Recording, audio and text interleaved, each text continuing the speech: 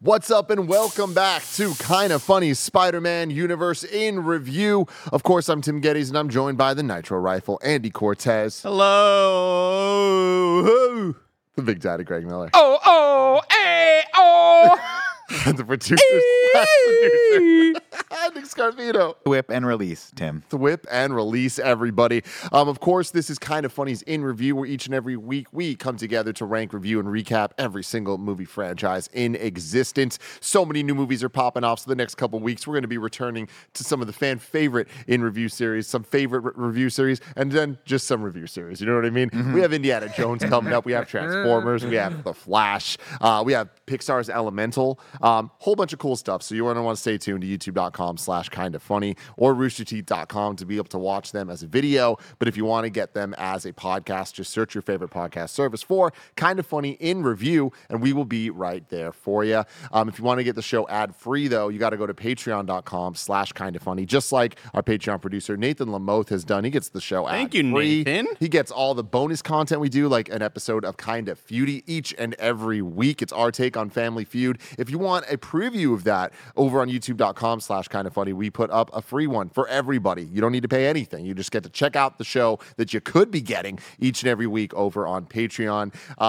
And a reminder, at the beginning of every month, all of the previous month's $25 plus tier rewards get given to you at the $10 tier. So for $10 right now, it being the first day of June as we record this, you're getting a whole bunch of content. Greg. I think you said, what, 200 pieces of content? I mean, it's well over that now. That was what it was, I think, 2 months ago when I did the math on what you'd get for $10. So now you're well over, probably, you're closer to 2.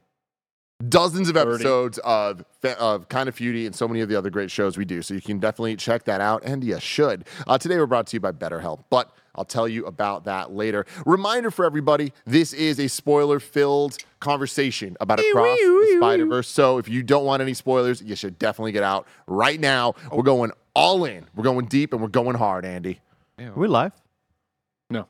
Oh. We are live, but it's not shared. Yeah, no other human beings are seeing. There's no trogs are seeing this. Oh.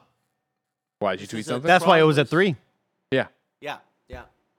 So here we are today. We're talking about Across the Spider-Verse with a runtime of 2 hours and 20 minutes, making it a little about 23 minutes more than the first movie. What do you got, Nick? Andy's over there taking pictures like he's John Wick. He's just like, Well, what's happening? We're talking about Spider-Verse. It's an exciting time, man. He's up to Scoop something and else. release, He's up to dude. something let's else. go. No, look, Greg, whenever you're up to something, you're up to something. Yeah, when I'm making just content. taking photos, I'm just going to I'm not up to, it's not some wild scheme that suddenly this photo is going to pop up in your mailbox 2 months from now. And it's going to be marked to like from you-know-who with a winky like drawn in You do something once or twice. with like Do you a know- feather and a Excuse Lego me? piece. Excuse And it's me? like, what else? What does this Excuse mean? me, I'm talking to Nick. Nick, do you know how many times I wanted to text Roger, hey, are you busy this weekend? And then have him say, no, what's up? And then I was going to text back, I've hidden 3 bombs around the city.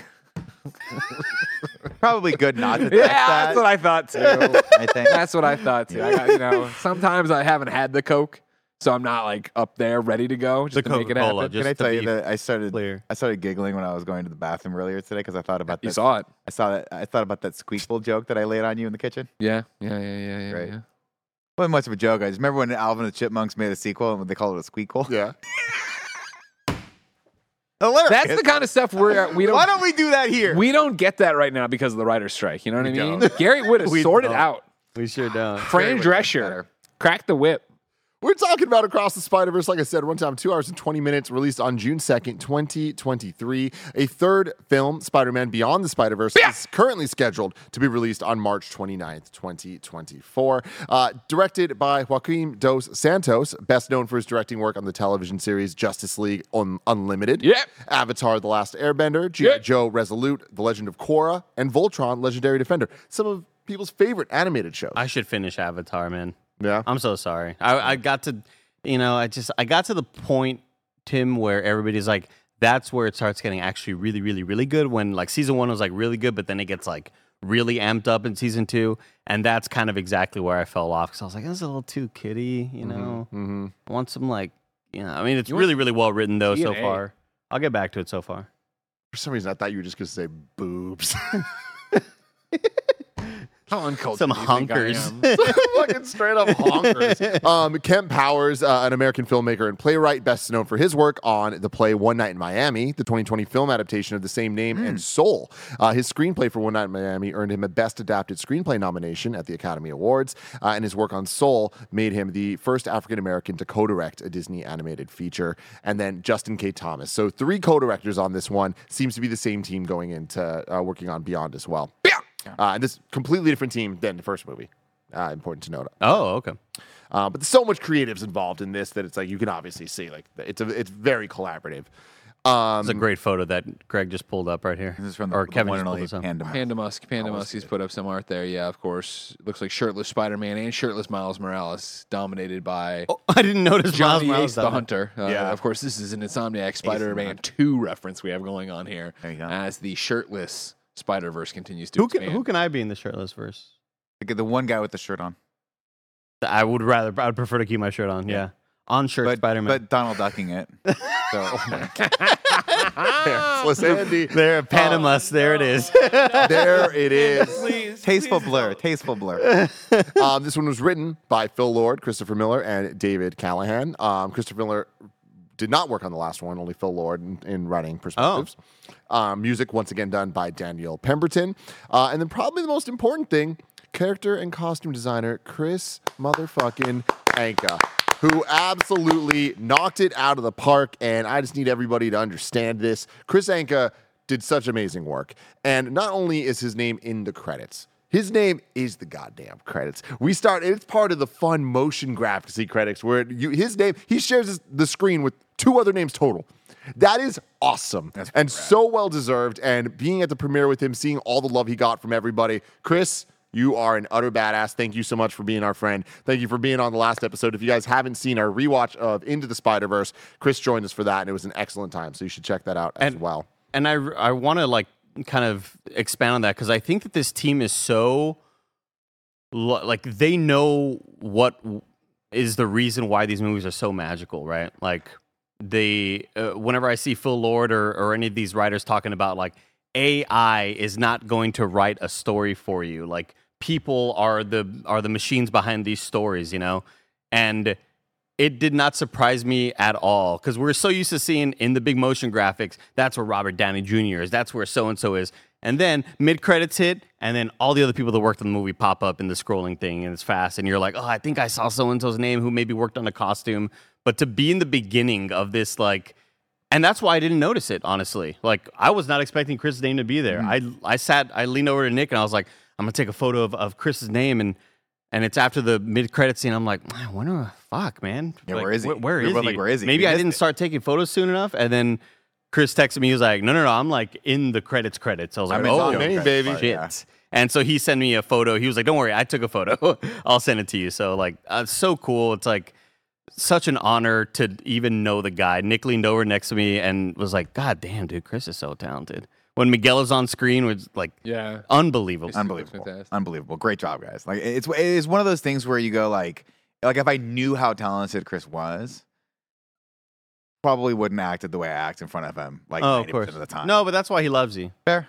Oh, because You don't treat treat him him like a like a normal guy. superstar, yeah. That's fair. I get that. I get that. Yeah, Yeah. that's that. I remember when I brought him into the Kind of Funny studio, the old studio, not this I remember. studio, He right? changed your mind? Every one of you motherfuckers was like, who the fuck's this guy? I can't believe he's even Mostly gonna 'cause you get didn't tell paid." us I can't believe he's even here. Yeah, exactly. You were insulted. You were especially because you hate. No, because I remember him bringing up like party mode episodes and stuff that he'd watch. And be like, oh, he actually watches And then shit. you were like, oh, he's a fucking dork. You know what I mean? Like you call all the other Never fans said that, dorks. Chris. Sounds like something. Why don't you say say what you said about the Hagglers publicly? That's not true. Don't I be a coward. spent so much time with Chris and Destiny over the past like several months. That's not true. Not the Hagglers. And the whole pandemic with Chris, okay? Where were you in the Discord calls, Greg? Jesus, keep going. You're doing a great job. Thank you. I appreciate it. This one had a budget of $100 million, just $10 million more than the last one, which I'm very surprised by. That's wild. Yeah. Because this movie feels so much It feels bigger, expensive. So much more expensive so than dense. the other one. Yeah. Characters. Box office, it's trending to 150 million global opening weekend, which is absolutely huge That's for bonkers. this type of movie. The last movie closed overall at 384.3 million. I think that this one's going to pass that pretty easily. So that's really exciting stuff overall. That's so exciting. I The want this fact to that get to like a bill. it being on Netflix for however long it was on there, I think opened it up to a lot more people than just the people who go, cartoon, that doesn't matter to me. I won't watch that. That's not like the live action, Tom Holland stuff. I really hope that kind of really blew this movie up and the sequel does gangbusters. Andy, I rarely start with you. I want to hear. What'd you think of Across the Spider-Verse? I loved it. Fucking love this movie, man. I think it's like definitely it's a longer movie. You kind of feel it in some spots. Because I had to go pee. And that was like man, That's where so you were feeling it downstairs. That's where I was feeling it. And I fucking rushed over there, which is a great sign of a movie that I'm enjoying. Now, when you like rush, during did you Fast run or X, did you do the fast walk? No, I ran. Yeah, wow. During Fast Dang. X, it was a little bit of a. How Fast X, I went out of the I park. was whistling and shit. This movie's incredible. I think that the way that they expanded the universe, the sort of twists and turns that occur, the like really, really going hard on the different art styles, which was kind of, sort of explored with the characters in part 1, where we'd see, this is how Noir looks in his world. He's all black and white. But actually getting to spend time with Gwen in her world, and there's a sad scene, and the paint is running in the environment, like the paint that is making up the environment around her. And then happy things happen, and the environment sort of changes. Like this is just like a work of art. Every person who touched this movie made magic. I had a blast with it. I need to rewatch it with subtitles because there's a lot. This movie throws a lot at you, whether it's a shitload of characters saying a shitload of quippy things that you're like, damn it, I wish I heard that because I bet you that was funny. But luckily you hear enough of it. I thought the mixing in the theater we saw was pretty bad. So there's a lot of dialogue that I missed out on. Spider-Punk is Daniel Kaluuya. Shout out Daniel Kaluuya.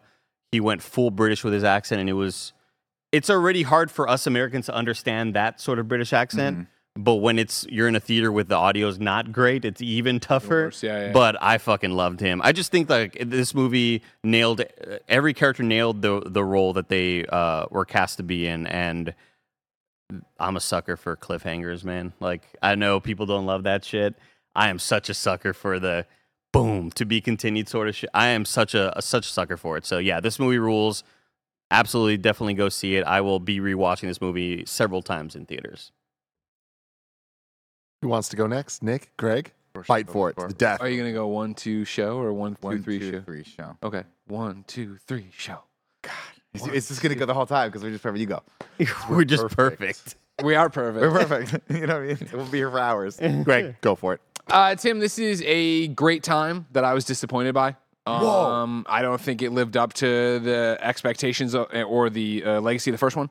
I think it's a great time. Like, I enjoyed myself throughout. At no point was I was like, I'm bored. Oh, God, I want to get out of here. Anything like that. I think I'm on the opposite side of the coin Andy was talking about, where this movie fails to tell a complete story.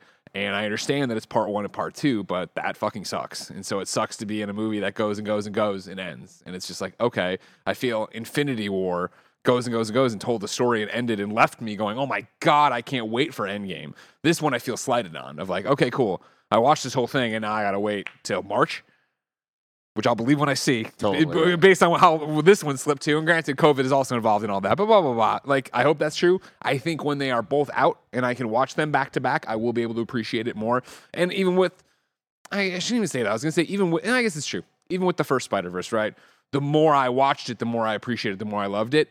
But when I got home, like Spider-Verse, Into the Spider-Verse, right? That was the first one, was like a religious experience. Like, I went home that night and sat down, crisscross applesauce in front of the TV and re-downloaded Spider-Man PS4 and started playing, I think, in the suit they just dropped that day or whatever. Like, I think I'm pretty sure if I didn't, I really wanted to make it back to the theater for it. I'm pretty sure I made it back to the theater. And then when it dropped on Netflix, I watched it again and again and again. Like, I was so blown away by that movie and what it did and with the characterizations it did. And, you know, Miles jumping off the glass, which we just talked about last week, but every time you have to talk about it because just what a beautiful, poignant, amazing moment. Anyone can wear the mask choking up during it for me watching it. Like, all that was there, and I didn't get that from this one. Like, this one I got from a lot of build up to where we're going, but I didn't feel we got there. I felt like it, didn't tell its own story. It hinged too much on that part 2 business, which I'm not a fan of. And I think that, you can do that without doing this. I think you can tell a more buttoned up ending on this one rather than leave us in the lurch for, okay, cool. I was just here for a very long episode of TV and I have to wait for the next one. You know, comic books will do the cliffhangers, but a month later I usually get the next book. Yeah, that's not true. Meh. Joking. Yeah. I mean, well, it depends on delays there too, right, and everything else. But for the most part, right, in terms of what they're doing, what they're building. So I think this is a great time and a great movie and stuff. But I did not come home on cloud nine. Holy crap! I have to watch it again. I definitely want to because, of course, I lost. We had movie theaters on the ropes. We almost got rid of them because they're an inferior way to watch stuff. But we lost, and so now I have to keep going to fucking shitty theaters for shitty experiences. I'll be excited to watch it with subtitles, the sound bar, be able to pause, look in the background. It is such a dense movie. There's so much going on in it, which I think is going to really benefit repeat watches. It's really going to benefit did you see that? Did you see that? The breakdowns, the this, that, and the other. But again, on opening night, or not even opening night for us, watching it and everything else, my head was kind of swimming and spinning on it, and I was going through it. And then, yeah, I just came home and I was like, oh, okay. Like, I wanted more from that. I would love to watch Scorsese and Tarantino just beat the shit out of Greg and his theater taste. First off, go ahead, Nick. No, first off, Go ahead, Nick. Scorsese's I'm talking old to as Nick shit. right now. Quentin Tarantino in his prime, I could take down. So they're welcome. Quentin Tarantino, if you want to time travel, bring your 20-year-old ass here. What about Christopher Nolan though, with all the scarves? Dude, no, he seems like he's all got the something going on. scarves. Yeah. You can't knock a nine. It's too top heavy. It's like a stabilizer. I hear all of Greg's criticisms of this, but I absolutely love this movie. I understand that the story. I don't like cliffhangers either. I was actually hoping for a little bit more of a contained story as well. But I think they did a really, really good job with making this movie. You know, the Herculean effort of trying to top the first one. I think they came very, very close to that with this one. From a story perspective, from our perspective, unbelievable. Like, there was a moment in this movie where I leaned over to Andy when he had come back to what we thought was his world, and he was swinging through the city, and it just dawned on me. I was like, none of this is real. They had to generate every single background in this thing, and it moves so fast, and everything's constantly moving. There's always something going on that you probably no one's ever going to notice that's just back there because some artist was like, I fucking love this, and this is going to be incredible. Right off the rip, when I was like, oh shit, this is going to be more of a Gwen story, I'm like, genius, that's great. It draws me in, and then not the MacGuffin, but the sort of the plot device of having it not be Uncle Ben, having it be like the cop has to be the one canon event. I'm like, that's genius. It's simple, it's perfect, it draws me back in, it makes the story very, very personal, and at the end of the day, I was like, I'm really happy to be back with these characters. I'm happy to have them fleshed out a little bit more, no pun intended. And I really, really just enjoyed the hell out of it from just watching this movie. 2/3 of the way through, I'm like, I'm entranced by this. And What was the pun? fleshing out is an art term. Oh wow, that's Sorry. deep. I appreciate it. Actually, not Yeah. even a pun. Actually, just kind of a relevant reference No, to it's this fine. specifically. That's I really liked it a lot. I'll be really interested to hear everyone's opinions when we get to that part of whether or not it was better than the first one. Because I think there's it's going to be a fun, heated debate on that one. But overall, I cannot wait to watch this at my house. Exactly what Greg's talking about. Pause it, relax into it, because I feel like so much of it rushed by me that I missed 20% of the movie. I wish to God though, and then the big criticism, I wish they Lord of the Rings this, or it was like, or Matrixed it, where it's like 6 months later the next one comes out. Yeah. Because that would be so good. Because I just don't like the cliffhanger endings. I didn't like it in Fast X. It felt like, wow, we're just stopping the movie here. And in this one, it kind of felt like it was stopping as well. But other than that, just a fun experience. Timothy.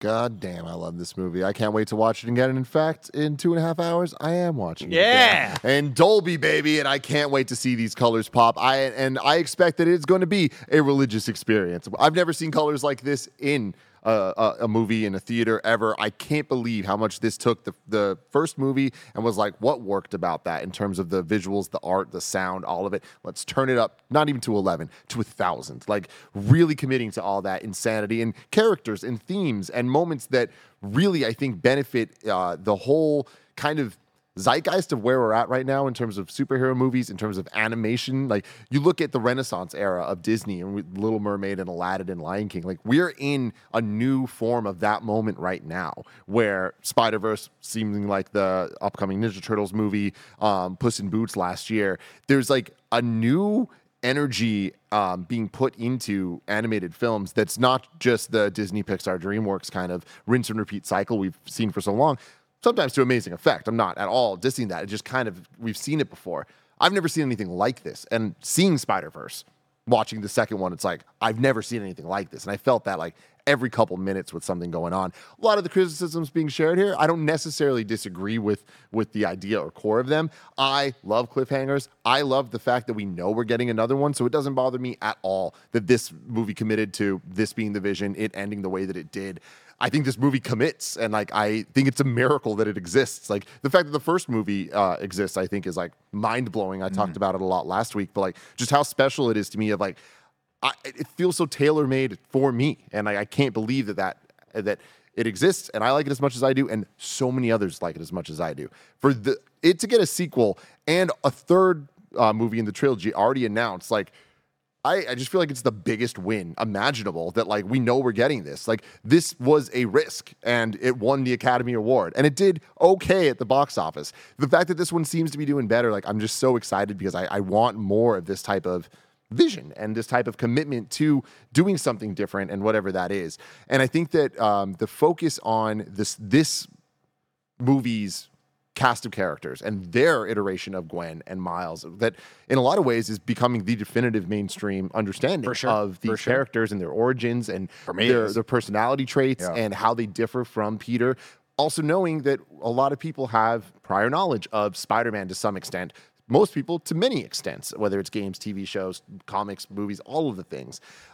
This movie plays with that fandom. It plays with the understanding that we all have from all the movies we've watched, whether they're superhero or not, whether they're Marvel, whether they're Spider-Man, whether they're Legacy, whether they're Lord and Miller, 21 Jump Street type comedy, the Lego movie, all of that.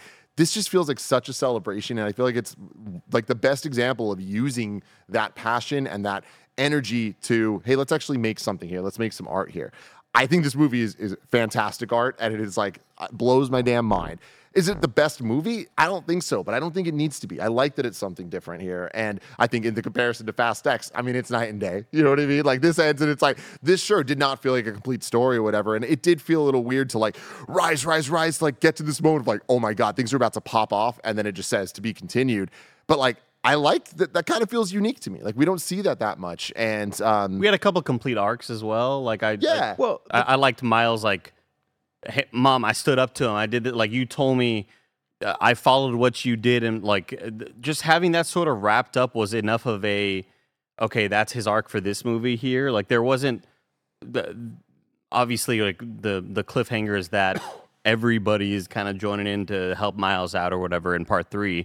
But I'm happy that we at least got that resolved. You know, like we'll see what the arc is in part 3, but I'm happy that we got that at least. I mean, at the end of the day, when you're walking away and there's that cliffhanger, the question is, do you feel satiated? Do you feel like you got an incredible experience? And like, I felt like there was so much in this that I can't help but say, yes, of course, I'm full. But would I have liked it to have been like that bittersweet moment of Infinity War where you're like, oh my God, like a gut punch?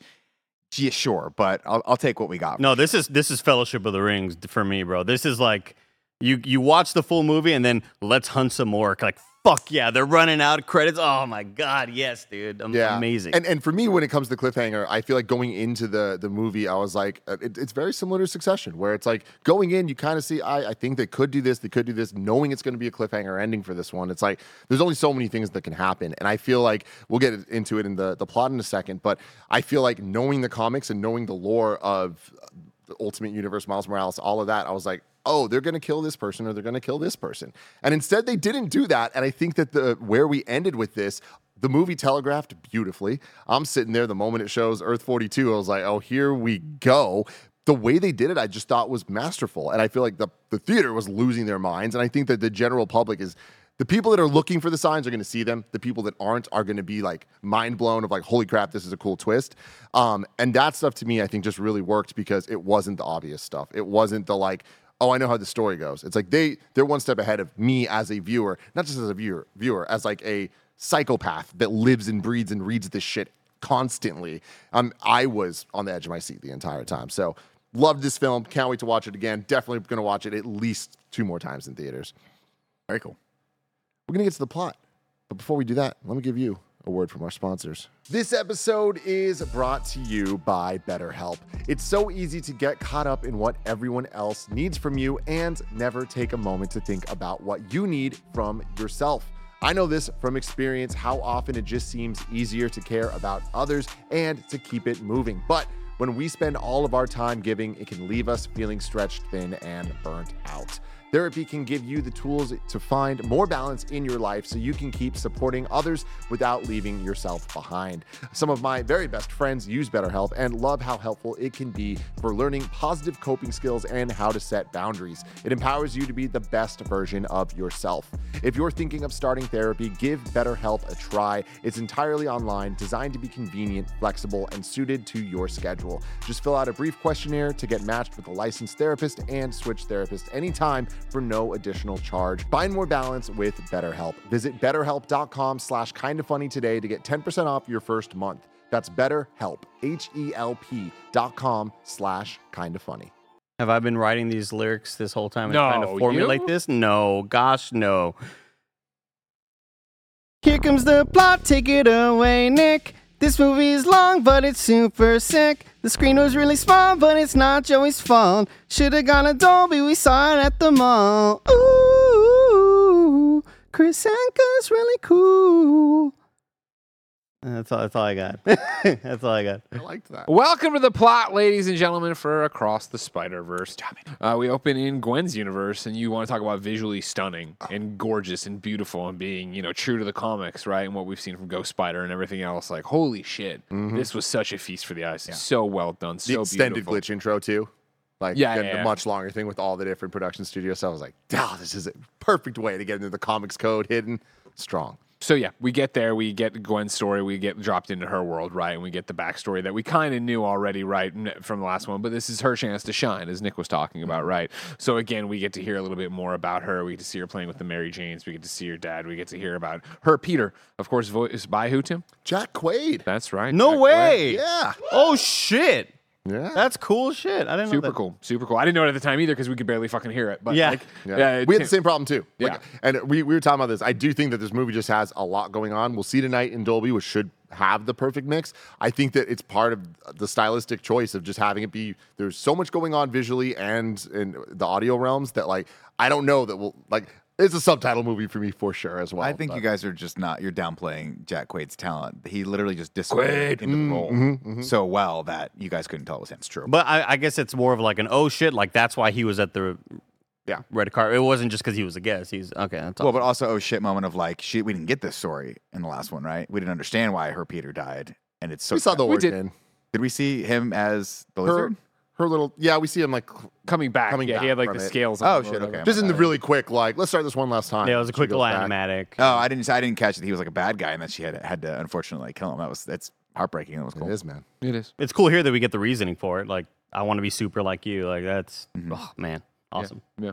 Of course, Andy's gonna go out. Gwen Stacy's father, Captain Stacy, sees Ghost Spider, Spider Woman, Spider Gwen. Could not place this guy's voice for the longest time. Shea Wingham, baby. Jay Wiggum. My guy. I was like, God, Who's that's that? kinda- He's he's on Boardwalk Empire. He was the brother, Got him. Nailed it. Thank Yeah. you. That's perfect. and reference. now understand I exactly. forgot his name. He's but also the now- guy who gets his nose broken Yep. in Fast and Furious. You know who I picture? Who? Craig T. Nelson. Oh, Different that's guy. incredible. Like, Totally different guy. he just looks like a guy who would voice that guy. You can go see him right now. He's in Book Club too. Movie or show? It's a movie. Jane Fonda. Greg, can you do me a favor? Yeah. If I can't remember this actor's name going forward, can you give me the mnemonic device of Chief Wiggum? Chief Wiggum. Jay Wiggum? Jay Chief Wiggum. Wiggum. Okay. It's in there now. Nailed it. That's done. We got It's it. in there now. Chief Wiggum. Don't Jay worry. Wiggum. Not Wiggum. You guys have nothing to worry about. Captain Stacy sees Spider Gwen over Peter's body or whatever. Doesn't see Peter was lizard, of course. And then just says, "You fucking killed him, you jerk!" And she's like, "Blah blah, I'm Spider Gwen." And she swings away. What a Gwen. And so of course this leads to Captain Stacy and the New York police thinking that she's bad and that she's a murderer and they got to stop Spider Gwen. It's like Spider-Man. task force out there trying to stop her, but she's hiding her stuff in a drum.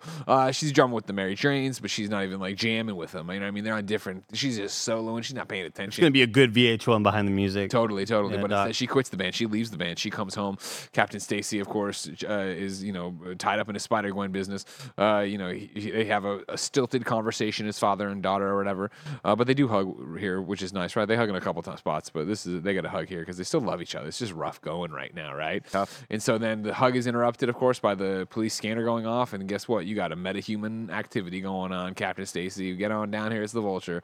He's like, I'm gonna go. Usually where bad guys go, Spider Woman goes. Yeah, exactly. This is one character that's Well has said. 900 names. You know what I mean? Uh-huh.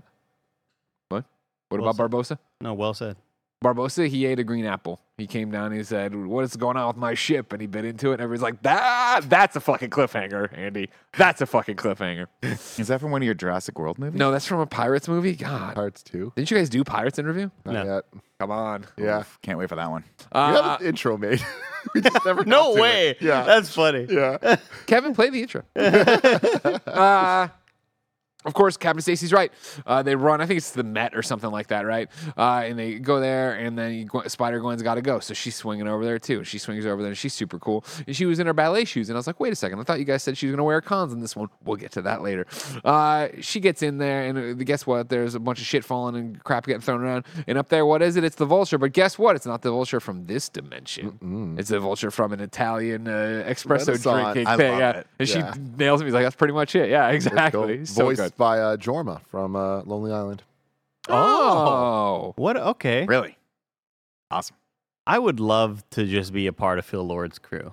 It just seems like these dudes have a fun time making movies. And hey, Andy Samberg, you're a funny guy. We worked on shit before. Like, fucking be in this movie. Like, it just sounds awesome. Do you think it's better or worse than being in the Happy Madison crew? Better. I'd say Who do you think has better drugs? I'd say worse because the Happy Madison crew they get paid to go on vacation, dude. They just like, sure, we'll make a movie while we're on vacation. Just film us whenever you but can. their movies don't make $400 million. But they keep on making them. Thanks, Netflix. And think about the budget comparison, you know, the vacation budget versus the animation budget. Italian Vulture has this whole thing. They fight for a while, right? And when Gwen's down and looks like she's beat, what happens? Jessica sweeps in, right? Jessica Drew. Jessica Drew. She comes Issa in. Rae. She's pregnant. What's that? Issa Rae. Oh, that's the actress. Ah, What's she been in?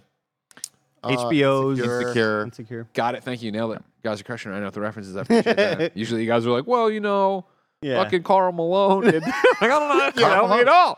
Doesn't help me at all. Like, why does it always come back to basketball? If you remember the '94 World Series, Jessica Drew shows up. Spider-Man 2099 shows up. Miguel O'Hara.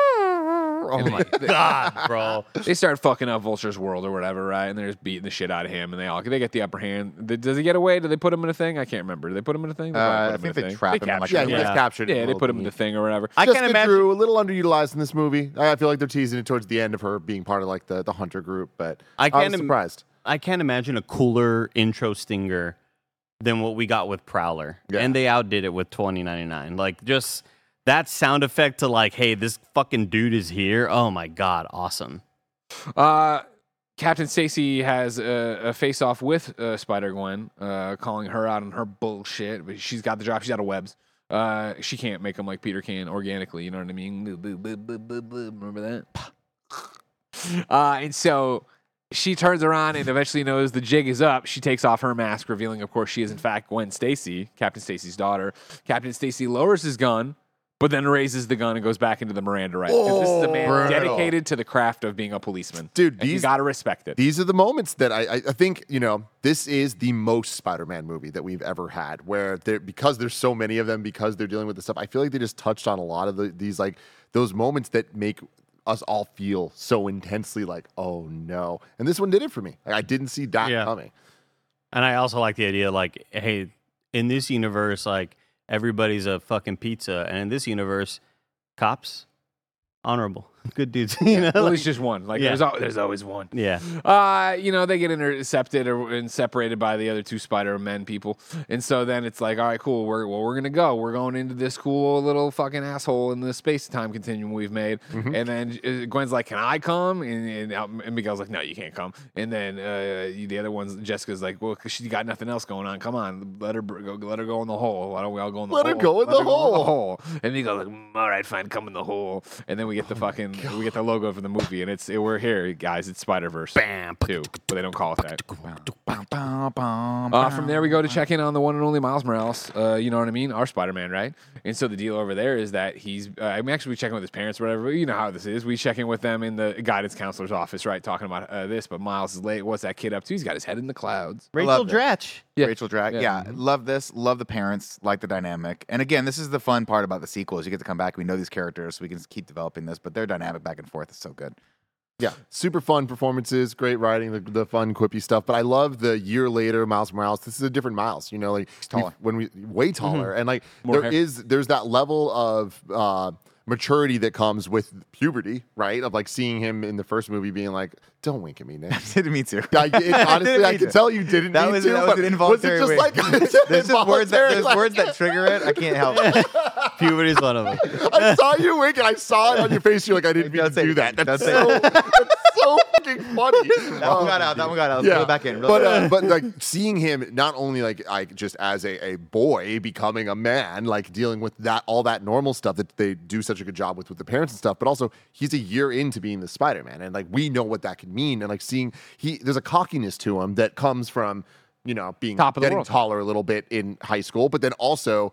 He's like I got this shit, like and he has secrets, like, and I think that there's like a power to it all that I think that what's his name, Shamik Moore, Shamik Moore. yeah, like the performance, like the growth in the performance between the last movie and this movie, I thought they did such a great job with. Yeah. You got someone else? He's fighting the Spot. The spot Yeah, I know. played by couldn't Jason place it for the Schwartzman, come longest on, time. man. So I think I was like, of course, Fan it of was Planet. Jason Schwartzman. Yeah, so he puts an empanada in the thing while the Spot's trying to steal an ATM poorly or whatever in this little bodega. I love it too because the guy that owns the bodega knows him. Yeah. This the Hayes like if you stop saw- this, if you it's stop free, this, it's on the yeah, house. it's free. It's hilarious. Yeah. That's a great back and forth for your friendly neighborhood Spider-Man. They have a great time brawling around, unable to, they're having a funny little thing. They're outside the windows. You're seeing them, all sorts of stuff. It's crazy out there. Dude, this fight breaks my brain. 100%. I can't. Who the fuck blocked this? Because it's so wild, like where everything's going out. It must have been like a There's Matrix so many or how this shit holes. does. So many holes. So many holes. Not to be confused with the Shia LaBeouf classic that I Holes. don't Oh like. my god. You don't what? Don't tell Cool Greg. I don't like that movie. You don't like It's too horror. dark. No pun intended. I have Anyways, they fight for a while, and eventually Miles Morales gets the upper hand and webs him through a million different holes. And then he's like, all right, cool, I got to go. And he goes to the guidance counselor's office. He's late, of course.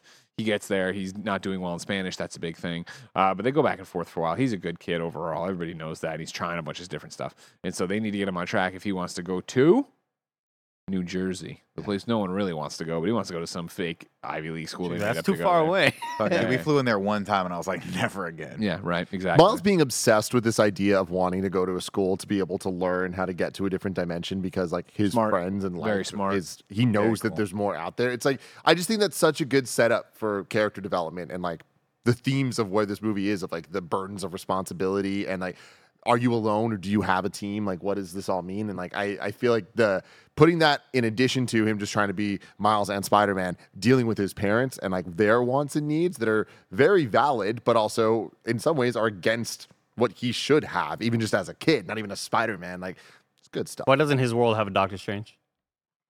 Why don't they have a Comic Con? Comic Great Con? question. Why don't they have a Comic Con? They don't? No, They do. Miles doesn't know what Comic Con is. Mm. It's both this movie and this movie and last movie. Comic Con gets referenced. He's like, I don't know what that is, indicating that in fact his universe does not have Comic Con. So maybe Stephen Strange is still out there, but he's not Yeah. a doctor? Exactly. Yeah. Maybe you're in there too. Even not so strange. Maybe you're tall there. That's so strange. Maybe you're wearing pants. They have the whole thing is going pretty well. They actually turn it around. The parents are kind of coming around and him going to this made up school. Speaking of Doctor Strange, we do get the reference to No Way Home earlier. In Right, the yeah. Vulture Miguel makes fun of the little dweeb or little nerd or whatever in universe. Doctor Strange, the Nurse Boy, Earth 1999999. which is the fucking correct designation. MCU, figure it out. Why do they basically call it that? Huh? Why do they call it that? In the original comics, that's what it was. But there's no reason behind it. Because like sometimes like they have a number that You know, if applies I to something. remember correctly, I think like a fan was able to designate it, and then they chose that one. That's great. But yeah, it's I have my beef with this, but Yeah. One day the MCU will correct it. Somebody will be like, no, you guys had it all wrong. I mean, this So- movie even potentially semi-corrects it. Like later we see a thing and it says 616B, so maybe we're getting into number and letter designations here, which doesn't simplify anything. But hey, Sure enough. While they're finishing up this meeting and kind of coming to terms with the fact that Miles wants to go do this, of course, to go see his friends who are in another dimension, Spot pops back up outside. Miles leaves to give chase to it. Of course, then his dad, the police officer, sees that and also runs outside to give chase to it. They give a chase to it and they brawl back to where the Collider originally was at Alchemax. I want to give a shout out to the character design with Spot, where you can see the actual like when you'd sketch out a character. I just thought it was, Same with Miguel. was it? Yeah, Miguel had the same sort of vibe. Not only like on the face, but you could see the 2 lines coming off of his shoulders. Oh yeah, I saw that. That was Yeah. really cool. Yeah, but I just thought it was Really, really cool awesome. touch. This is where the Spot reveals himself that they're actually mortal enemies. He'll be his ultimate enemy because you made me. And he's like, what the hell are you talking about? And he's like, I worked at Alchemax. I'm the scientist who brought over the spider from the collider from Earth 42. And I was going to do this, but then you hit me with a bagel. And then I was like, well, I'm going to stop you or whatever. And then the thing blew up. And then that made him into the Spot. And he had the spots. This is a thing where it's like I can't wait to watch it again. Some of this I didn't love. I love all the references and retconning and trying to make a villain out of something. And I love the idea of him being like, I'm not Monster of the Week. I'm your guy. Like I'm your dude. And I love that they're telling the audience that in the same sort of breath. Like, Yeah. I am so happy that he's not Monster of the Week because he starts off just as a very silly dude, and there starts to become a lot more like seriousness Terror, in his yeah. tone, and it's really fucking good. And I love that stuff. But the backstory and like getting him there, there's something about the Spot this far in the movie that I was like, I don't love this. But interesting. Like I don't know if it was set up here or later, but when Miguel really hammers it home, but he's like, you weren't even supposed to be Spider-Man. Like Way later. way later. Yeah. That theme right there was like that's incredible. That's to good. explore. Miles and his dad, even though he doesn't know his dad is his dad, or you know what I mean, his dad doesn't know he's Spider-Man. They brawl for a little bit here. There's that great moment where like the portal's open and like Jefferson thinks about jumping in it, and then it's very similar to Miles going down the stairs, right? Of him going down the stairs. He's on the phone with his wife at one point, right? He gets falls, but Miles grabs him and drops him back up there, and he's like, "I call you back." Like, great stuff, great action, great humor, as you'd expect from Spider-Verse, because of course it's fantastic. Anyways, all that happens though, and eventually they square off for like the big fight, and Spot accidentally kicks himself in the ass, or maybe even the balls, I forget, and then kicks himself into his own body portal or whatever, and disappears. And Jefferson and Miles are left there to be like, okay, I guess this is done. They have a hilarious, somewhat heartwarming conversation, right? Where it is Miles putting on his big voice, right?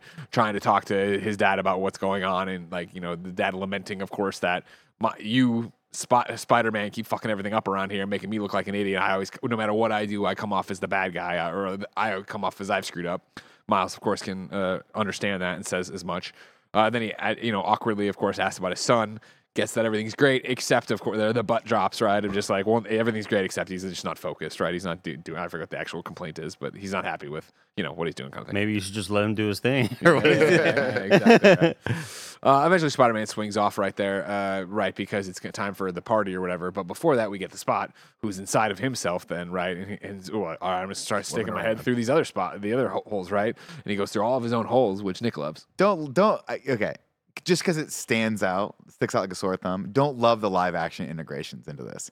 It reminds me a lot of like. I did. I thought they did a really nice job with it. It just reminds me. It just felt kind of TV-ish.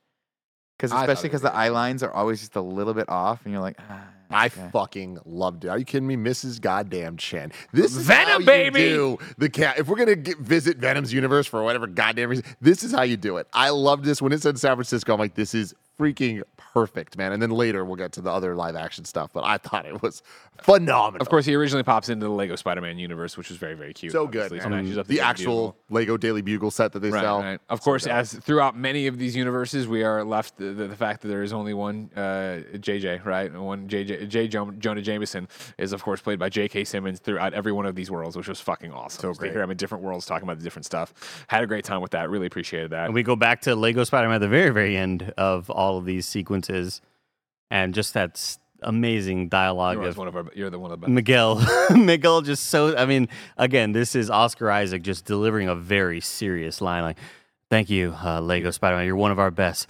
No problem. Like, it's just like, it's stupid. such a funny, like, oh my God. Juxtaposition, right? Yeah, Everything's it's happening. so Yeah, good. Yeah. Some point in this, by the way, I think it happened when Miles came back to school, but it's worth pointing out that when he went back to his dorm room and Genki was there playing Spider-Man PlayStation 5. Yeah. I thought that was great. That was awesome. Yeah, I will say this little bit obviously is very similar to what we saw in Multiverse of Madness when they're like kind of falling through the different universes. But this is what we wanted from that. Like, Right. this You nail actually it. visit You those nail it. That's what this movie does so well, is the fact that we have a multiverse to play with. Let's actually play with the multiverse. Let's have different art styles. Let's get weird with it. Let's do these things, let alone all the cameos and stuff when we actually get in there of all the different Spider-Man. And that's why I love that the live action is live action. I love that it agree. wasn't like an animated I to look agree. realistic or whatever. It's like that's how this universe looks. Like the Ghost Spider, that she's painterly in that universe. It doesn't change how you look. It's cool. 100% nails it.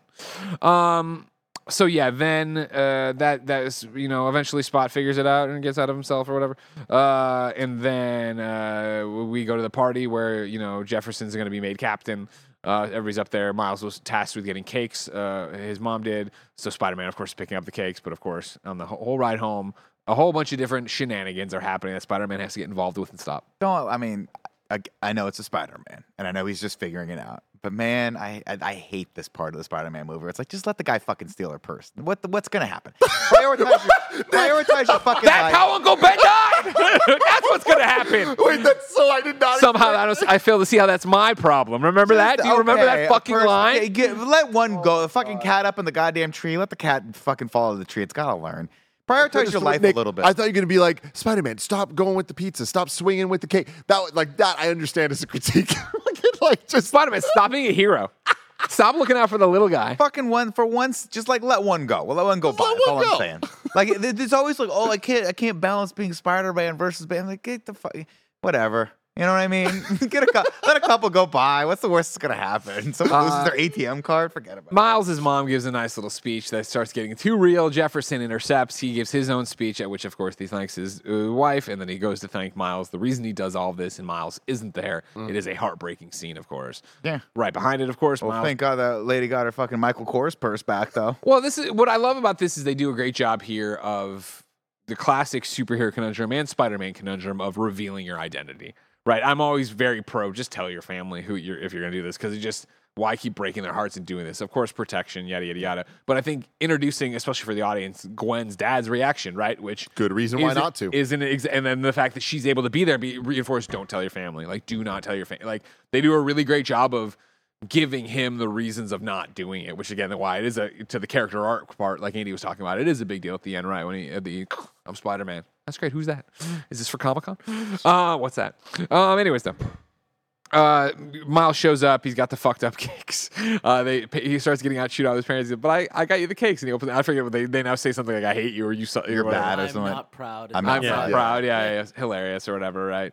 And they start then really railing on him of what's going on, where you been, why are you doing this, yada yada. He tries to dodge them. They can catch up to him really quickly. This leads to a big explosion of emotions on the roof.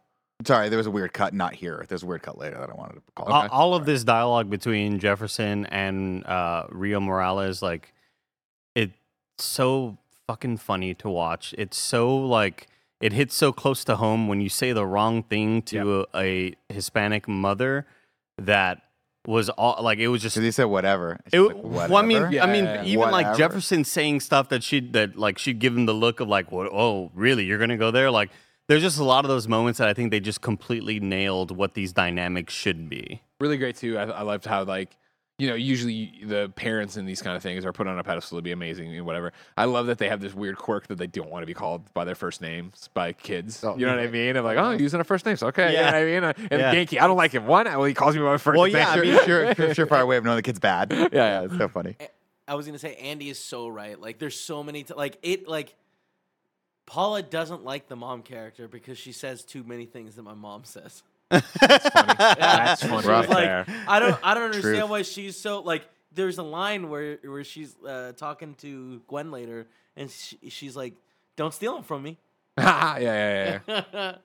Heard that before. Miles gets grounded for many, many months and goes to his room to sulk.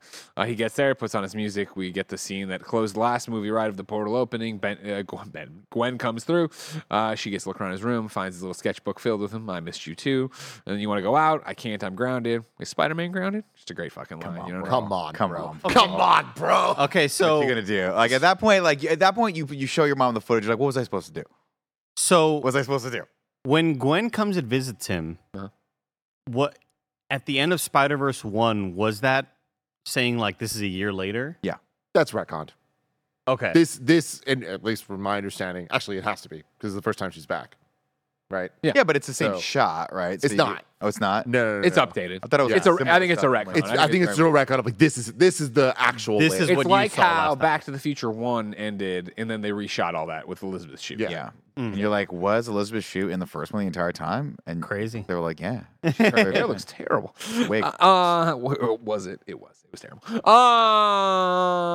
Okay, so then they go out, they swing around, they're having a great time, reconnecting, being spider people together. They thread the needle, they do all this cool stuff, and then at one point, Spider-Gwen drops off. Where's she go? You know what is she gonna do? And she puts this little fucking dingaling spider bomb or spider spy on a wall or whatever. And like, already I'm just like, oh no. yeah, she's This is- playing them. Oh, also, by the way, she's wearing gym shoes now. She's wearing the cons. Pretty cool. Yeah. She swings back there. She's explaining the Spider Society, right? Miguel O'Hara's in charge of it, 2099.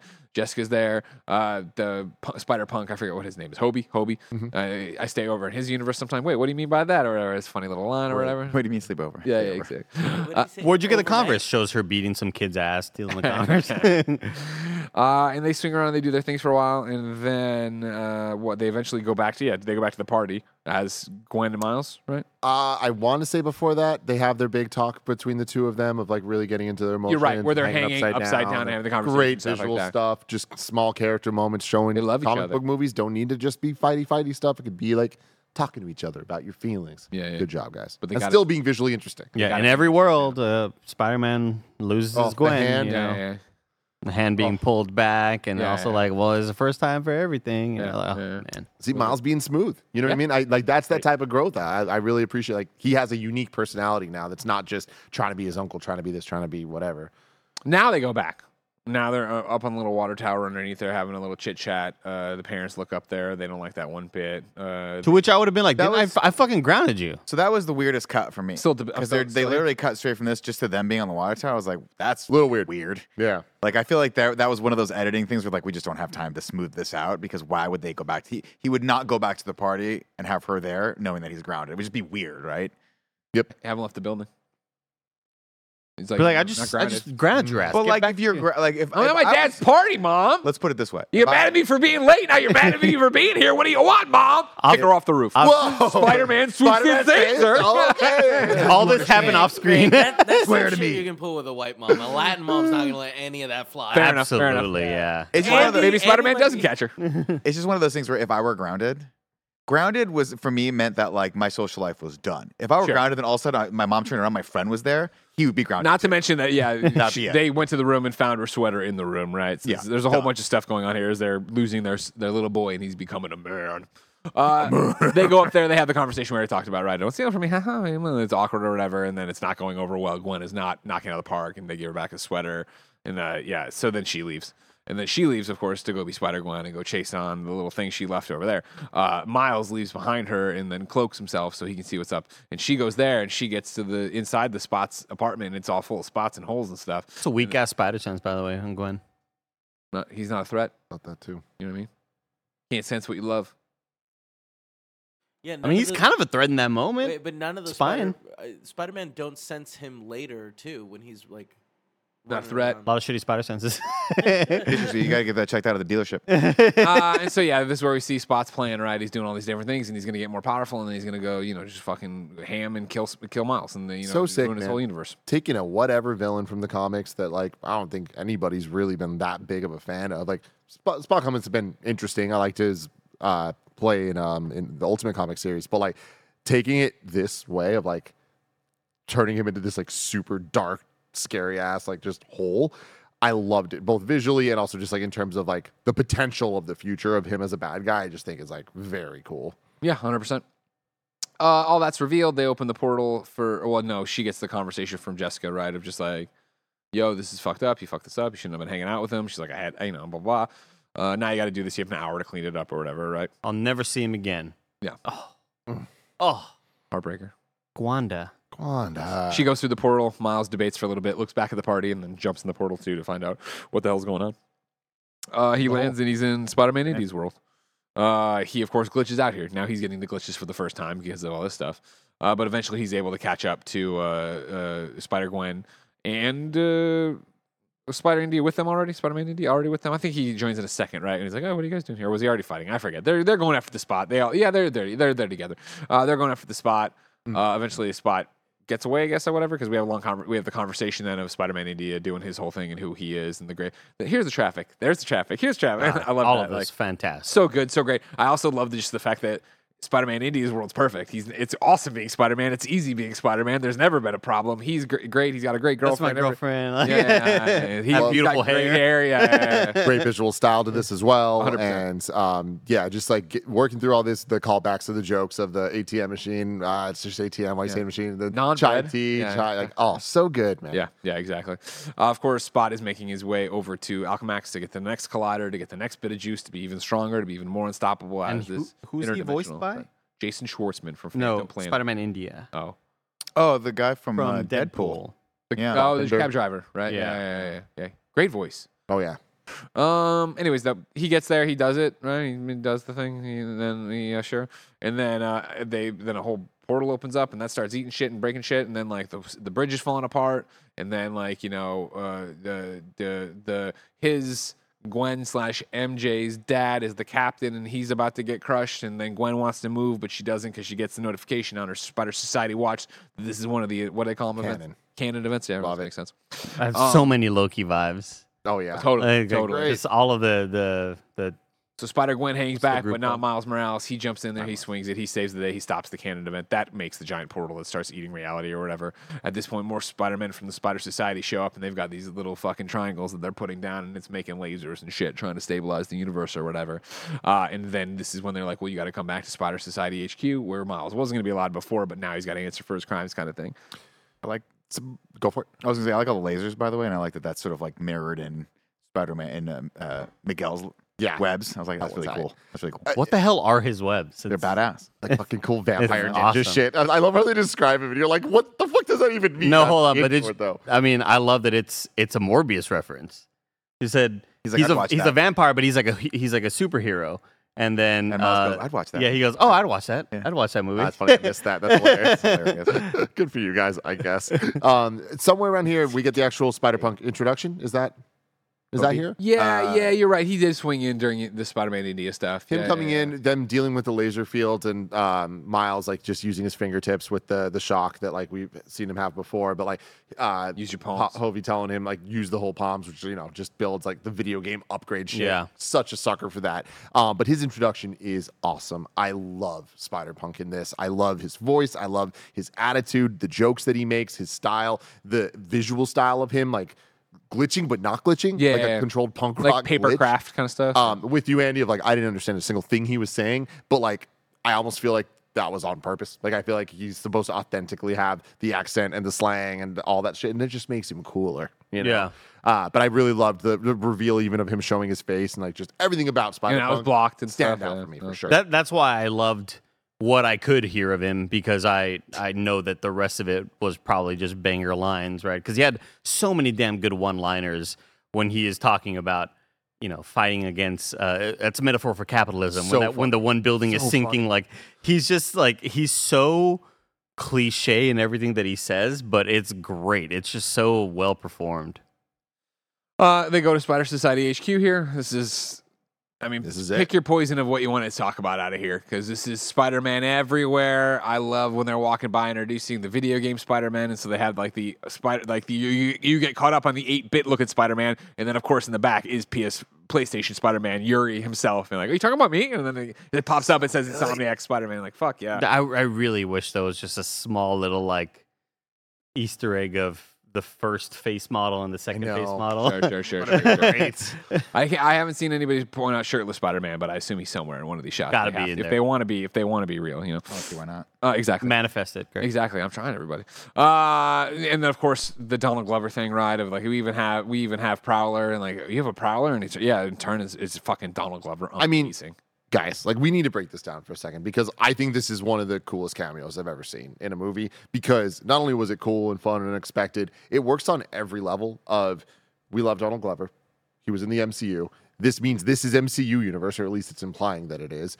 The setup was there in those movies of him becoming Prowler, being able to see that for the first time in live action in this animated movie is just so smart and so cool. The suit looks awesome as well, designed by Chris Anka. The physical one, how cool is that? That's real cool. But I really also loved the No Way Home almost implications of the multiverse breaking and then villains being sent into the wrong universe. It's like this just feels weirdly more aligned with the MCU's multiverse stuff that they've built over the last couple of years than some of the MCU stuff has felt with each other. 100%. And Yeah, we even see kind of the sacred timeline at one point, and Yeah. like, they're just doing a really good job trying their best to take the pieces that right now kind of feel disparate, but like putting them together.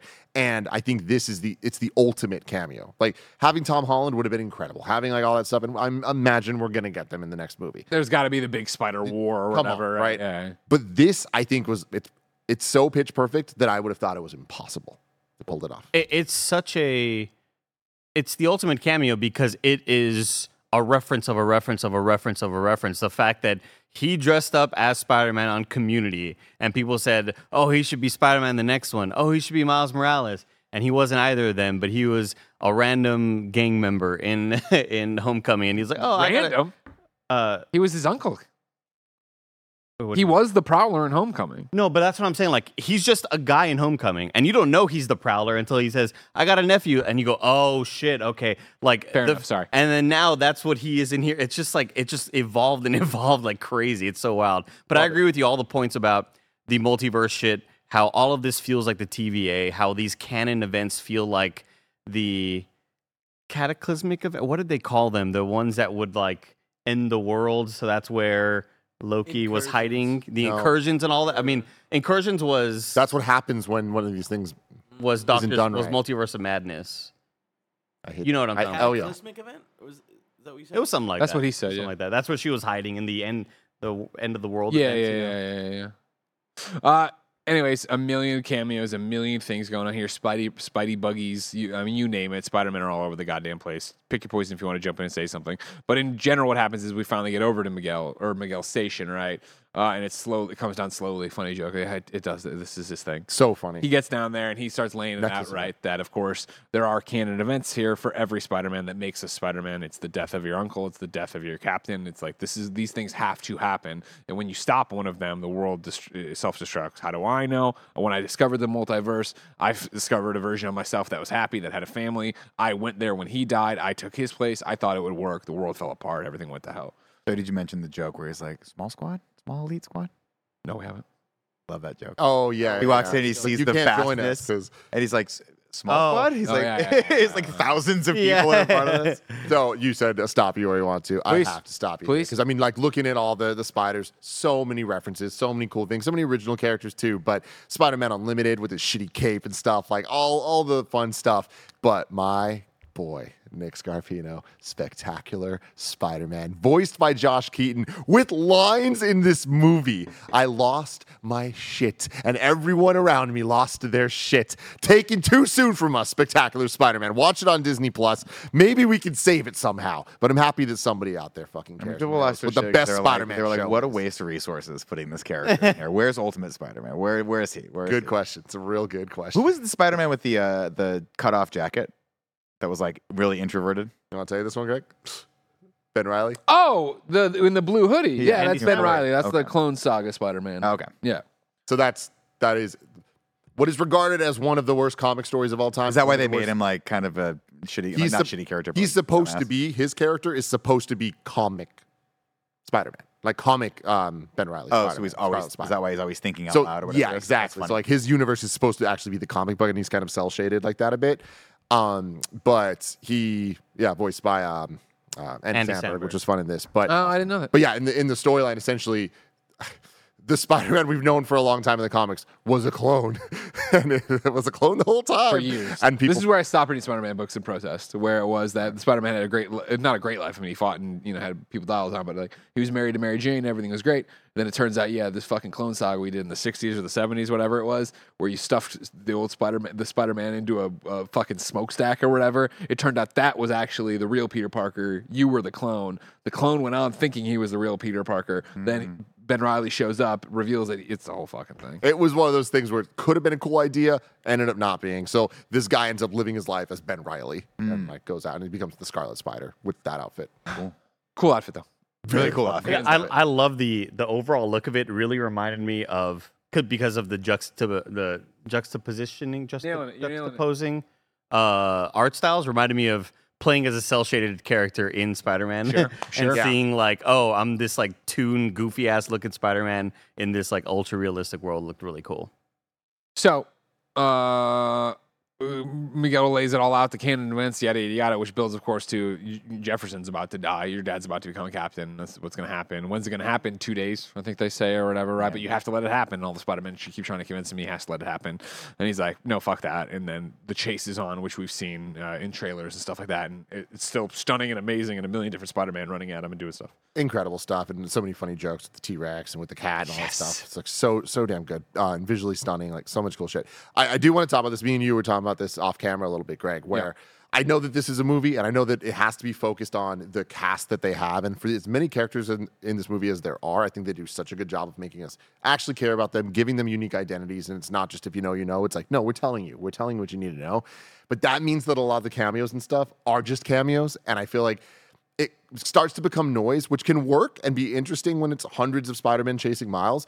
But if you take a second to start questioning it, which I do, it bothers me where I'm just like, my Spectacular Spider-Man would not do this. And like Insomniac Spider-Man would wouldn't not do this, yeah. And like all these Spider-Man characters would not do this. And it's just too big of a leap for me to buy that. That like, oh, 2099 saying, we need to let Miles' dad die? Yeah, it's like, rough. No fucking But, way. Tim, it's the multiverse, so it's not your Spectacular Spider-Man. Yeah. It's exactly like your Spectacular Spider-Man, Except he for would do this. it. Yeah. Yeah, totally. And that's the thing. I hear that, and that is what it is. Well, the But hard one was Jake Johnson, right? It's Peter B. Parker. Peter B. where you're Parker, who like, I there's- did skip over at this point, had come up right and done a whole Right. bunch of fun stuff, and he's got a daughter, the Beta, daughter, yada, yada. adorable.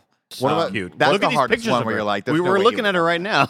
That was so great. That was what was rough, and that's where it starts to get a little hinky, where you're like, ugh, like you were really committed to like holding this kid hostage while his Do you dad died. believe that we're going to get to the next movie and it'll be revealed that either Hook or Crook, but like MacGuffin, that actually that's not what eats the world apart? There's some other thing happening. Probably, yeah. I do feel like there's going to be some, not a retcon, even just like continuing the story. Yeah. Of something that like makes it feel a little better. I just think that like there's just certain elements of like how he's being chased, like even by Gwen and Peter B. And that was the thing for me with Peter B and Gwen giving chase. Like, even though we can skip ahead and come back if you want to or whatever, but even on the rocket or whatever, right, where it is like taking off and like, this isn't what you said you do. This wasn't the plan. The plan, you guys knew that he was going to chase me and Right. capture me and let me, you know what I mean? Like, that I was all like, That's a hard. that doesn't feel like it. And then to get to the end and have Gwen like go out and unite, and I was still like, I'm not cheering for you on this. Like, I still feel like, yeah, I don't. It's like a cardinal sin for characters, right? It's hard to have a character commit something that dark and then bring and have them be redeemable for your main character later in the time, right? It's like as if they would have killed the dad themselves and be like, oh, really sorry about that, didn't know what was going on. It's tantamount to that in my mind. So yeah, it's hard and to it bring also back. and it also kind of puts those two things at odds where Miles' dad dying would be the most tragic thing to happen to him, right? Yeah. Aside from his uncle dying already. And then you're showing all that. You want the audience to know that this is a very, very serious issue. And then, even though I laugh, but to play it as a joke of like, and then let me guess, your uncle died in the psychiatrist's office, like, yeah. those sort of like Spider-Man meme things that people always make fun of like, Spider-Man eating Uncle Ben's rice or whatever, that sort of like that kind of makes things feel less, I guess serious and severe on Miles' side of things, where it's like, this is his whole world and it's a meme on the other side of things. Once you're kind of made aware that all this is, it happens to everybody, no worries, like. Yeah. I think for me, the thing that really stood out is like if it were other superheroes or other characters, I can buy it a little bit more, especially if it was a whole bunch of different ones. But the fact that it's just hundreds of Spider-Men, like specifically, it's like Spider-Man's whole thing is fuck the grand calculations of the multiverse and all that. Look at No Way Home. Like legitimately, that Peter went in direct opposite of what this is, of just like, no, I'm saving everybody, even the bad guys. Like, we're doing this. And so I just find it so hard to believe that one Spider-Man would be okay with this, let alone 2, 3, 4, 1,000 of them. Well, that's the counter argument, though, right? You have an infinite amount of Spider-Man. They found 1,000 of them that did agree with it. The rest of them didn't agree. That's why Miles couldn't be a part of this to begin with, right? So, Well, no, you gotta I think keep him out of it. I hear you. That could be very well. I think the reason they're going to drive that Miles bucks the trend is that back to the thing in Miguel, right? Saying like the rocket, right? Like, you're not supposed to be Spider-Man. You're not a Spider-Man. You're you're an anomaly. You're a freak. This wasn't supposed to happen to you. Your You don't- Spider-Man never became Spider-Man in your universe. We're us. We're Spider-Man. You're this guy who has cheated a universe out of its Spider-Man. And that's, Cheated I for like- powers. I don't know why something that simple had never even crossed my mind because I'm stupid. And that whole concept immediately became the coolest shit It's of all amazing, time. man. Like, it had never occurred to me that. But then I guess on the opposite side of things, I wonder, well, then why would your dad die if you're not the real Spider-Man? Great question. Exactly. Why would that be the canon event? Good question. And maybe, but I mean, that's the whole thing, right? Like, remember, we're going off of first off, Miguel O'Hara saying that's what's going to happen, and then having he has one proof that it happened, right, with his thing, and then maybe, I guess, the Spider India thing. But again, I think it's going to be undone. I think it's going to be, actually, this is why it was going on. But then it's also Hey, the fact Spider-Man, that- we killed your dad, actually. and Don't like, worry yeah, about it. and the whole thing about, Miles' dad's going to die, I think Miles can't process all that information fast enough of, like, that's what's going on, or blah, blah. And I think that, yeah, we're going off of Miles' dad's going to die because of the vision Miles has from being inside Spot. But even then, we don't actually see his dad die, right? We see his dad run towards a kid who needs help, like all the Captain Stacy's do, it seems. Right. And then it kind of just collapses, but we don't know if he's actually crushed or You anything. think in like part 3 we get like a... that. Yeah, I think that's a it great point. happens, and Jefferson walks out alive with the kid. With And then no- Miguel's like, "Oh my God, it didn't explode. What the hell?" Exactly, and I think there's How that good kind is of shit Oscar that I'm Isaac hearing. in this movie? He's Great. so good. What a great And I love performance, the little Spanish accent, little tinge to it. It's so good. It's one of those things where you go, like, can we use him live action? Can we get him as a Yeah. live action That'd be Spider-Man? He's at fun, some Oscar point? Isaac and everything, Yeah. me included. Go Do ahead, you Kev. guys think there's going to be any sort of reveal that Oscar Isaac actually killed that other Spider-Man that he was like, oh, and then I saw that he had died in that universe? Interesting. I could see that. That's, then- that'd be I don't, really cool. I don't I- think so. Because I don't think they want to make him that bad of a guy. I think I don't know. He is down to make a lot of bad decisions, so I think deep down he's got a lot of darkness in him. yeah, Also, that being said, I wanted to say, like, Greg, do you know anything about these vampire rules that he has? Because No, I used to know 2099. I read that when it was actually dropping, but since I have not, I don't know. I don't remember that well, 'Cause and he I was don't gonna remember that bite being that dude, right? when they did the Beanox Spider-Man game, right? Shattered Dimensions. I don't remember that ever being something they wrote into my thing either. The game. I don't either. I didn't know he was like. I didn't know there were vampire vibes until they mentioned it because I always just thought like, oh, this vampire has teeth like a spider. Like Well, that's his sort of like trait. I There don't know. was that one moment though he was gonna bite someone, right? Yeah. Where they were fighting, and he's like, "I didn't want to do this," and then they interrupt it. I don't know much about. What's up with the vampire vibes, Tim? With I was honestly surprised by that too. Spider-Man 29, big blind spot for me with this, but I was first really introduced to him in the Spider-Verse comics, the first run. Oh, in yeah, 2014. yeah, Like yeah. he was one of the core members of it, and they like rebooted his series or like issue number 1 to him after that. Gotcha. I Spider. don't remember the vampire stuff. Here we go.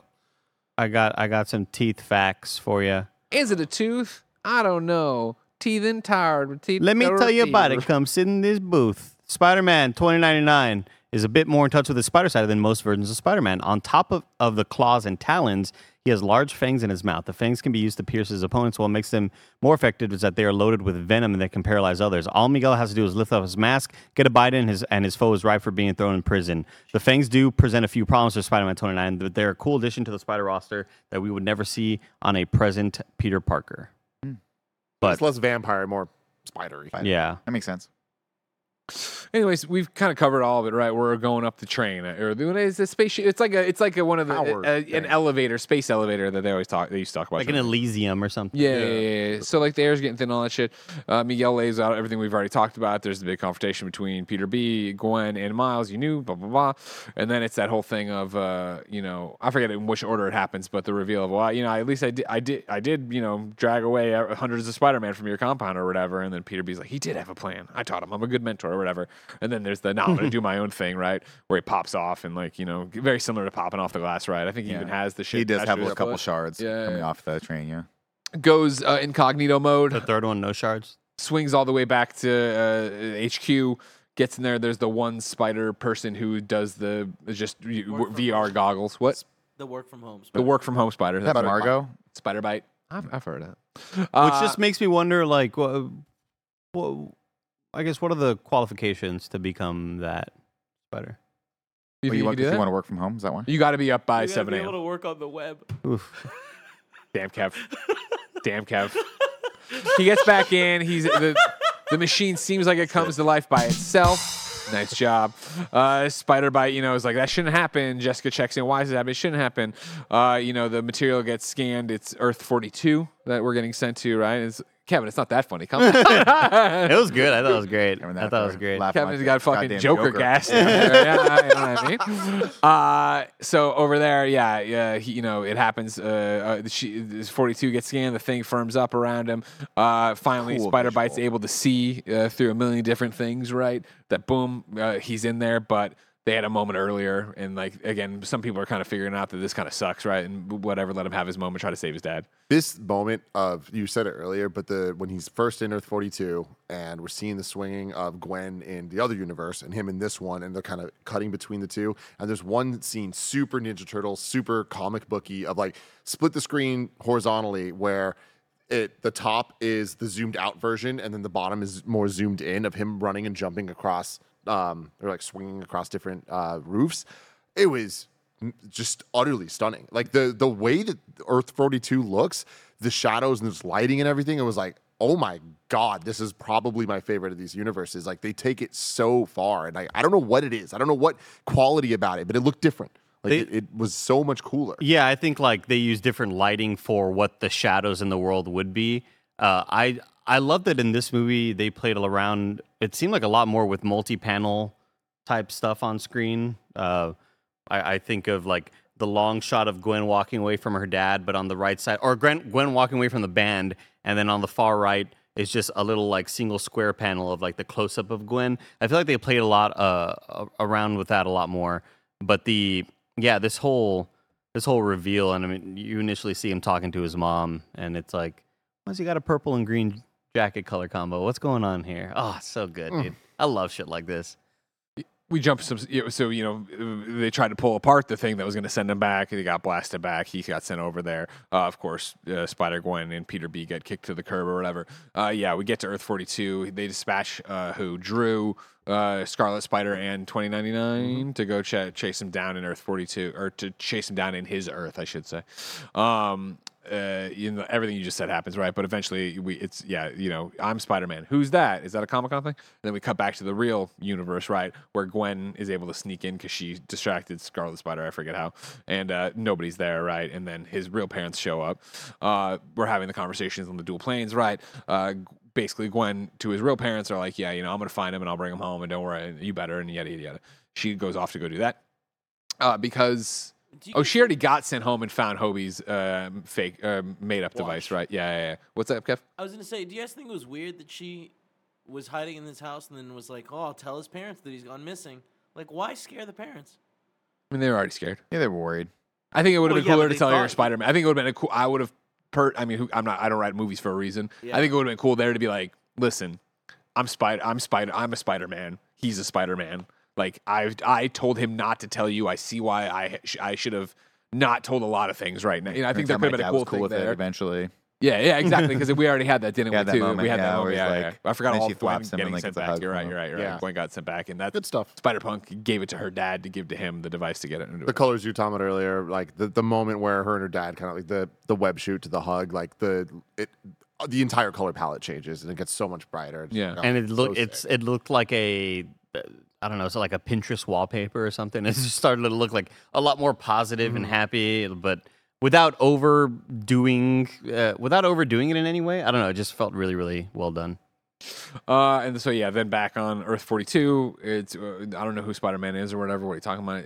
Miles puts it together that he went to the wrong universe, right? Because of course Uncle Aaron walks in. He takes him upstairs where there's a mural, not to Uncle Aaron, but to his dad who's been slain. We piece together pretty quick that Uncle Aaron's up to some nefarious shit as always. And then what happens? Another Prowler comes in and punches him out. And there's another scene interstitial here. But then eventually he wakes up and he's in Uncle Aaron's apartment, tied to the bag. He kind of pours his heart and soul out to what's happening to Uncle Aaron. Uncle Aaron's like, I'm not the Prowler. Prowler shows up, takes off the mask. It's Miles Morales of that world or whatever. Oh, no. credits. Fucking love it, dude. Every single thing here, I was just so into. The reveal of the dopest Jordans I've ever seen. The braided hair reveal that we get the setup line earlier for. But Uncle Aaron taking the Prowler's like glove and punching the punching bag, and the way that looked and the sound design of it all, that was like scary. I can't wait to hear that tonight properly, because like, my God, that was like, it was a gut punch of a sound effect. I guess the one thing that kind of irked me about this sequence, like, I don't mind how long it was drawn out. I know, like, Barrett and Blessing and a couple of people were just saying, like, it was a little bit too long, but, like, I think it may have seemed too long if you're very familiar with the IP and you know what the reveals are likely going to be. But I thought it was kind of weird that Uncle Aaron was okay with a lot of this and like didn't freak out in any way, because like there's no Spider-Man in that world, right? Do we know if there's any other like supernatural villains in this world? Because it just felt weird that like, hey, you took your braids out or whatever, you know, you just like his mom mentioned, oh, you changed your hair, what'd you do with your hair? And he goes, oh, you took your braids out. And I think this whole time, you know, wouldn't he be more freaked out by the fact that there's a fucking clone in this universe? Like My thought, I mean, I don't know, right? And who knows? When they are on the rooftop and Miles looks around, he is like, oh, there's no Spider-Man. And it's like there's burning fires everywhere. It kind of gets that Back to the Future, Biff's World vibe going on, where it is a fucked up, harder place. Yeah. So, I mean, I would assume, yes, there's probably some still superhero and meta humans running around or whatever. But it seems like, you know, Aaron's using the Prowler tech, which is pretty high tech. So I'm sure they've had weird shit happen before, and so to get there and immediately know that guy's not the guy, maybe you think it's not even another dimension thing as much as a pretender chameleon kind of situation, somebody else from the Sinister Six, which I think does exist, right? There was some reference to Jay Jonah makes a Sinister Six gang reference or whatever. Anyway, I still loved all of this though. I'm such a sucker for the dual plane stuff when you're watching a True Detective type show on HBO and you're like, oh my God, what's happening here? Nothing, like something is off here. And that feeling that movies make you feel that way, like just that simple fact that you can feel that way in a theater is awesome. And I wish our theater was a bit louder on that punch on the punching bag, because it was pretty underwhelming, Tim. But then getting the team up, right? The promise for the sequel, getting Gwen kind of getting the squad together. Our theater, I think the loudest they popped for anything in this film, besides me for Spectacular Spider-Man, was Spider Noir coming back. Yeah. When we saw people lost their shit. And I think that's just a testament to the team that works on these movies, understanding that they have something special with their versions of these characters, and focusing on them allows us to care about new characters, which I think is more important than me getting my fun, even Spectacular Spider-Man moments. Like, I love that they actually created a character last movie that we missed in this one, and we're excited to have back in the next. Yep. We continued. Ragu. Bagu. What's up, everybody? Welcome to Ragu. Hit it again. Ragu. Bagu. What's up, everybody, and welcome to Rag Guys Talk Bad Guys, the podcast within a podcast. We rank all the villains of the Spider-Man cinematic universes. Currently, we have 9 folks on the list. Worst to best, it goes like this. Number 9, Morbius from Morbius. Number 8, Carnage / Shriek from Venom 2. Number 7, Venom / the New Goblin from Spider-Man 3. Number 6, Evil Elon Musk, which shows you, I think, how long ago we recorded that one. Evil Elon Musk and Riot from Venom. Hilarious. Call him the better Elon. Number 5, Electro and Gabi from The Amazing Spider-Man 2. Number 4, Norman Osborn in Spider-Man. Number 3, I fucked all that, I didn't. 4, Norman Osborn. 3, the Lizard from The Amazing Spider-Man. Number 2, Doc Ock from Spider-Man 2. Number 1, Kingpin et al. From Into the Spider-Verse. Where would you gentlemen like to rank Miguel O'Hara, Spot, and we'll throw in the Prowler just for fun? Yeah, it's interesting. I feel like, weirdly, this list of bad guys isn't that good or that interesting overall. I think there's kind of a lot of misses. We're not including the MCU villains on this, so No Way Home. That's the MCU Ragu Bagu, right, everybody? No Far From Home, No Homecoming, which I think pretty much all those villains would be the top of this list. But without them, I don't know. I feel like it's kind of a toss-up between for me, this is either the number 1 or 2 spot. I just don't know which one, and I don't think I have an argument too much each way. Kingpin was interesting in the first one, but like, I think Kingpin had obviously great motivations, and the fact that again he's just a normal dude. This is just a big dude with no superpowers that was able to punch people out. I think is really impressive. But we kind of have similar motivations with Miguel here, trying to get his family from another place, seeing himself in a happier place because he lost them and he wants them back. Going along with Spot, who just seems like a normal revenge type story, Mysterio type thing.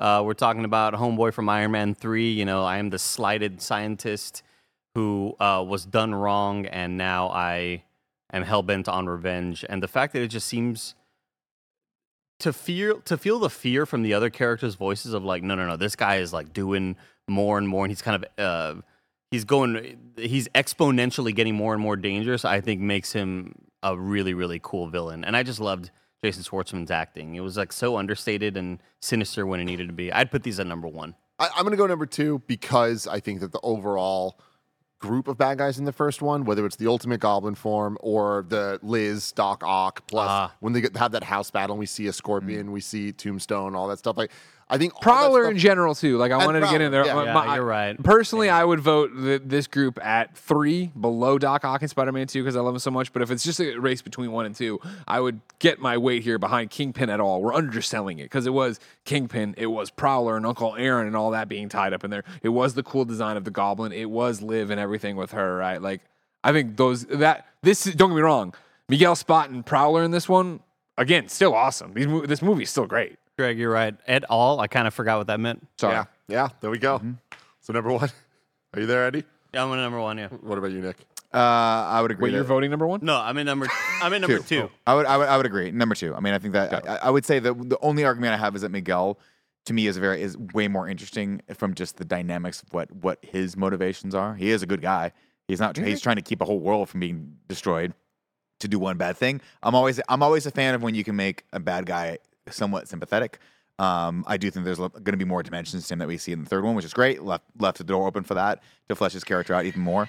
But the Prowler character alone and just that dynamic of like what that means to Miles, I think is got to be number 1. Yeah. So there you go. There you go. Your new list then has it number 1, Kingpin et al. From Into the Spider-Verse. Number 2, Miguel, Spot, and the Prowler Across the Spider-Verse. So now it's time to rank Sony Pictures' universe of Spider-Man characters. Currently, number 1 is Into the Spider-Verse. Number 2, Amazing Spider-Man 2. Number 3, Amazing Spider-Man. Number 4, Spider-Man 2. Number 5, Venom. Number 6, Spider-Man. Number 7, Venom 2. Number 8, Spider-Man 3. Number 9, Morbius. Where are we going to put Across the Spider-Verse? I'll start at the base. I think Wait, hold on. It nudges out. Greg, did you put Morbius at the bottom? No. He didn't. Where'd I put it? Number 5. Above Venom.